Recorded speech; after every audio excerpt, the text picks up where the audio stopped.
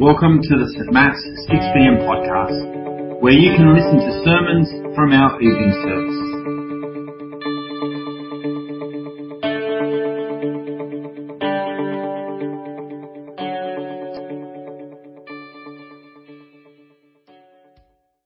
John chapter 4, verses 7 to 12.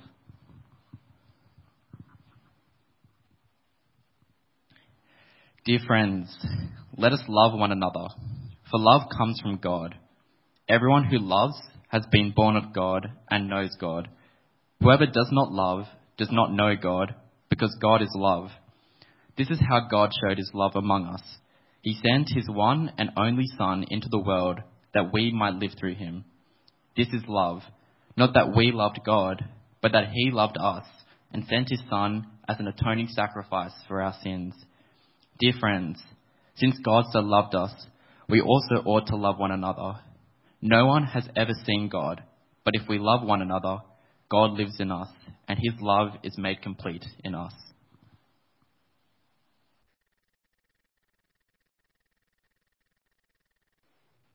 Evening, everyone. Thanks for being here. Great to see you. Discussion question to get you warmed up. A bit of a question for the philosophers and the romantics among us. How do you know when you're in love? How do you know when you're in love? Is it when you can't stop thinking about the other person? Is it when you lose your appetite? Happened to me this one time when I was 17. Lost my appetite for like 2 days. It was crazy. Never happens to me. I'm always hungry. But happened then. How do you know when you're in love? I figured I should go to the experts and find out. So I went to Cosmopolitan online. That's right. Cosmo still exists. I didn't know, but it does. And they thought some of the best indicators for whether or not you're in love are when you love how the other person smells, you miss them when they're not around, and you have fun with them no matter what. Super helpful stuff. Hope you're writing this down.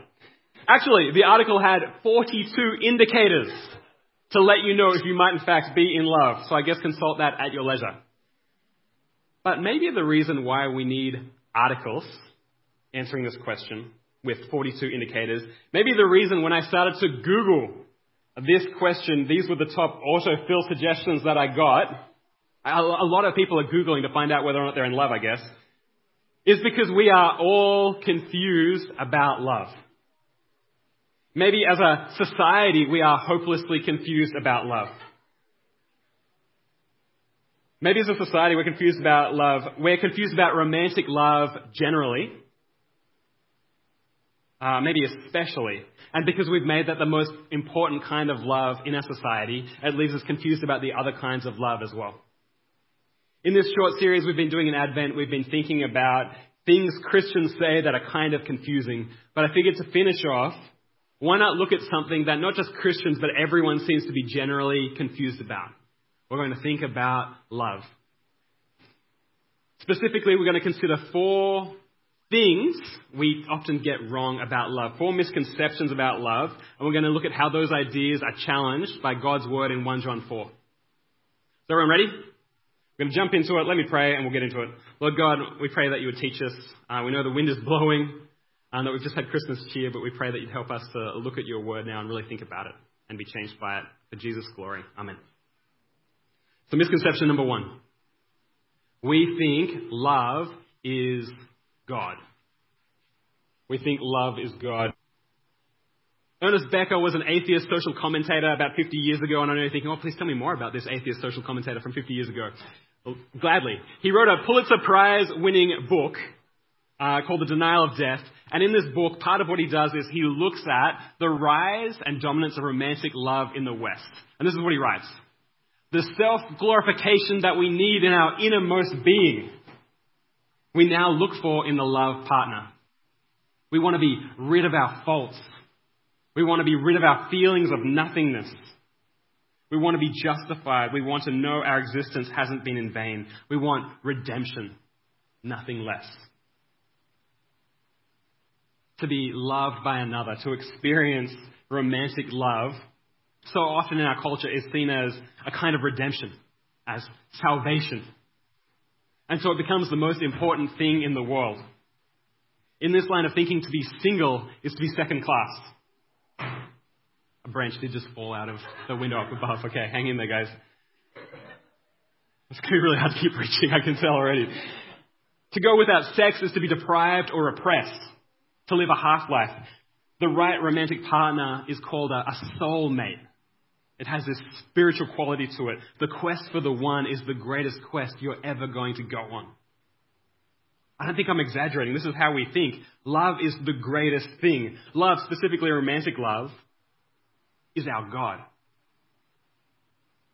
But God himself pushes back against that idea a little bit in 1 John 4. And John writes this: God is love.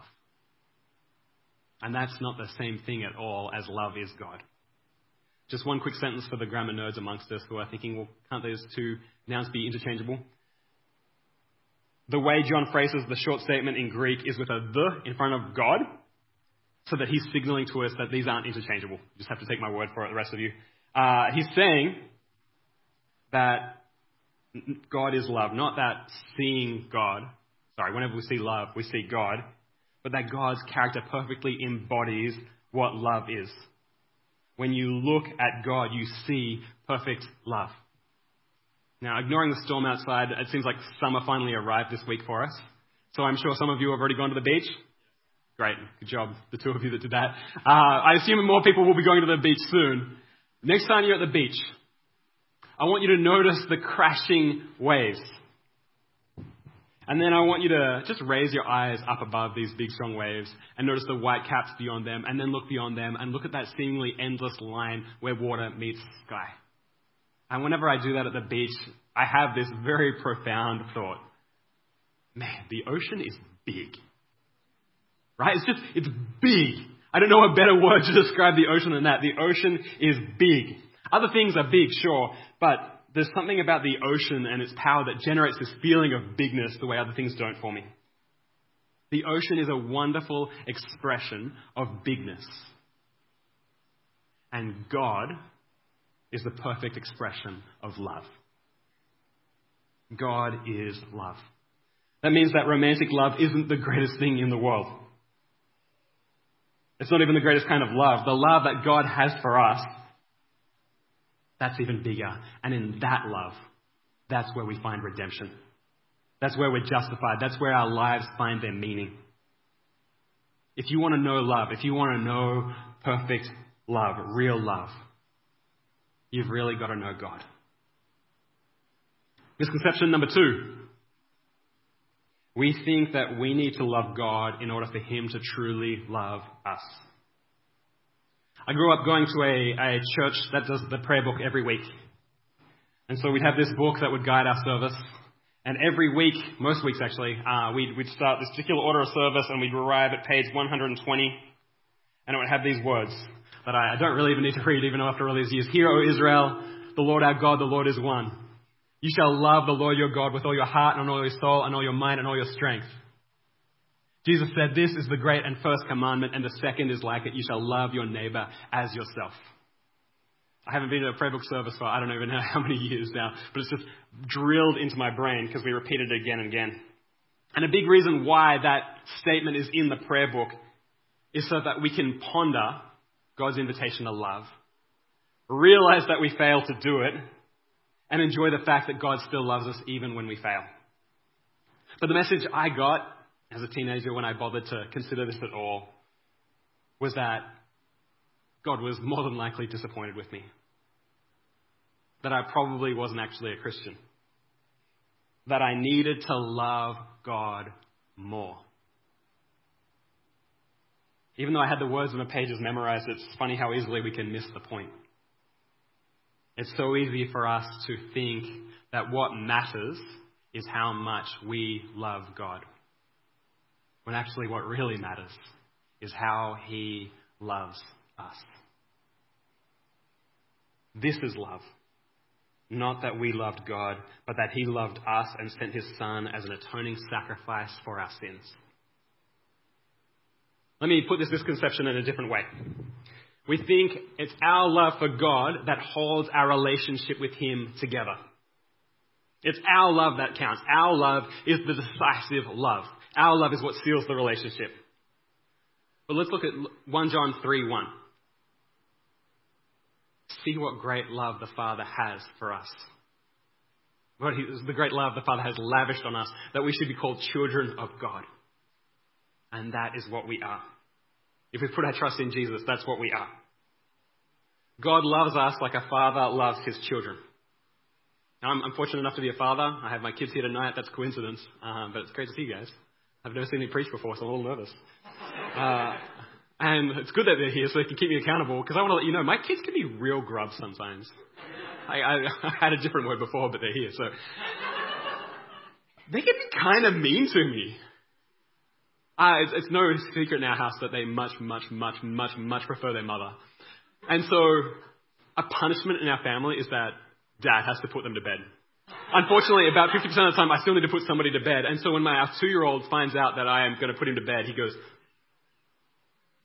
"No, Dad, I want Mom." If my 5-year-old, who knows what I'm talking about, hears that I'm putting him to bed, she just throws her head up like this every time and goes, "No!" Okay. All truth here. You know what else is true? Kind of hurts my feelings a little bit. But what's even more true is that it doesn't affect my love for them at all. Of course it wouldn't. I'm their dad.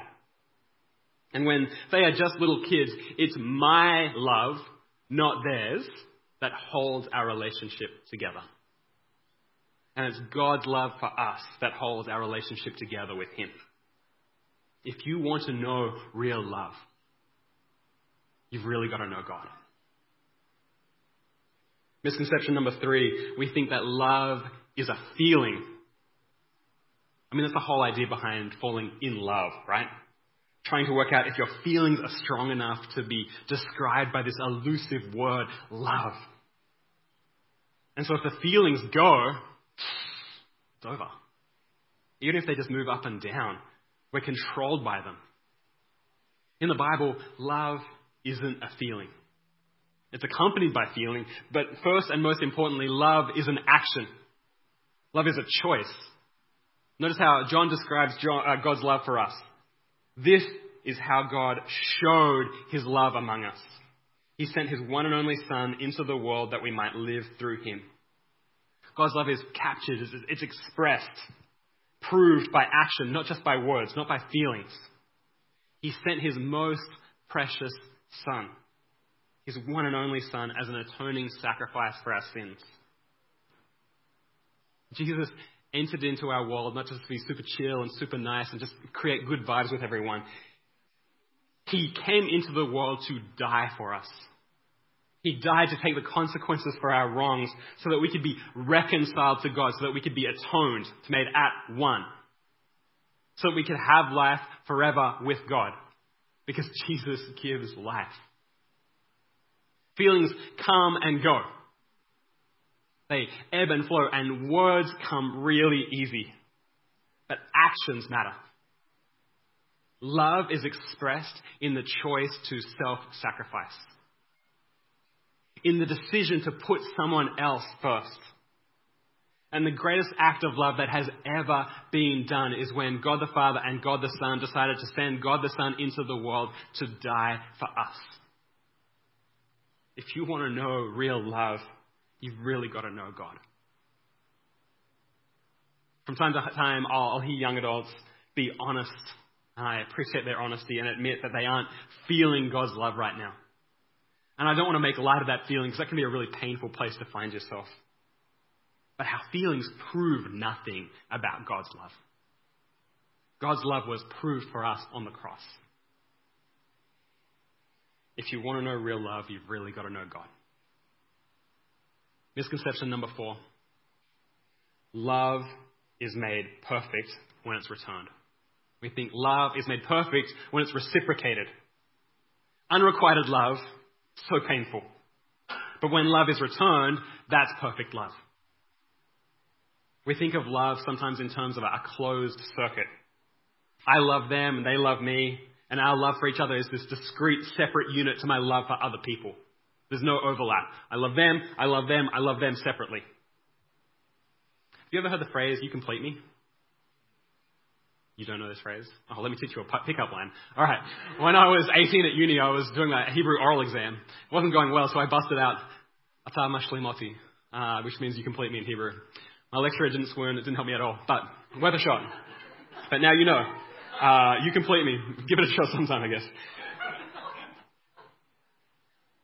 You complete me is the idea that the love of another whom we also love will make us whole.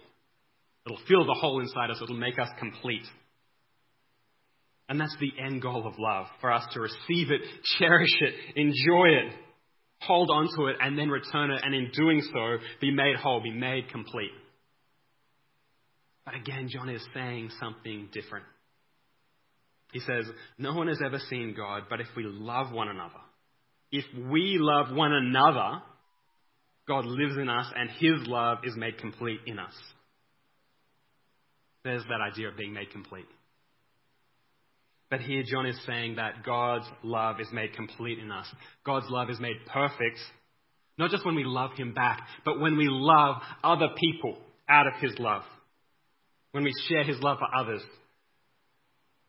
God's love is made perfect, whole, complete, when it's inclusive, not exclusive.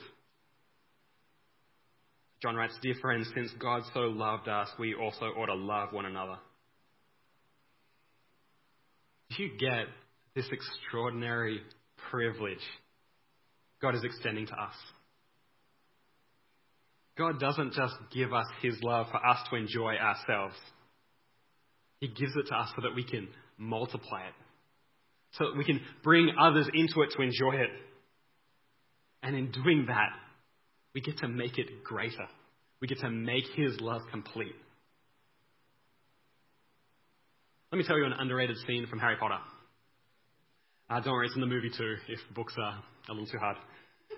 Harry is on the train for the first time on his way to school, and he's just made his very first friend, a guy named Ron. You know this. When the lunch lady stops by the carriage, she asks if they'd like any food from the trolley. And Ron mumbles that he's got a sandwich, he's fine, thanks. He doesn't really want a sandwich, but he has to put on a brave face because he has no money. But Harry right now is flush with cash. And so he buys as much as he can from the trolley and he shares all of it with Ron. And he does so joyfully, he does so gleefully, because for the first time in his life, he has something worth sharing. And that's what God does for us. He takes us from these love-starved orphans and he makes us rich. He fills us up with his love. He fills us up to overflowing so that out of that overflow, we can multiply it, we can grow it, we can extend it to others. We go from orphans to sons and daughters. We go from impoverished to lavished upon. We go from having nothing to offer to being able to tell a world that is so confused. If you want to know real love, you've really got to know God. God, I pray for everyone here, for each of us, that we'd know this love. We'd know it from you directly, and we'd know it as we share it with one another. For our joy and for the glory of your Son. Amen.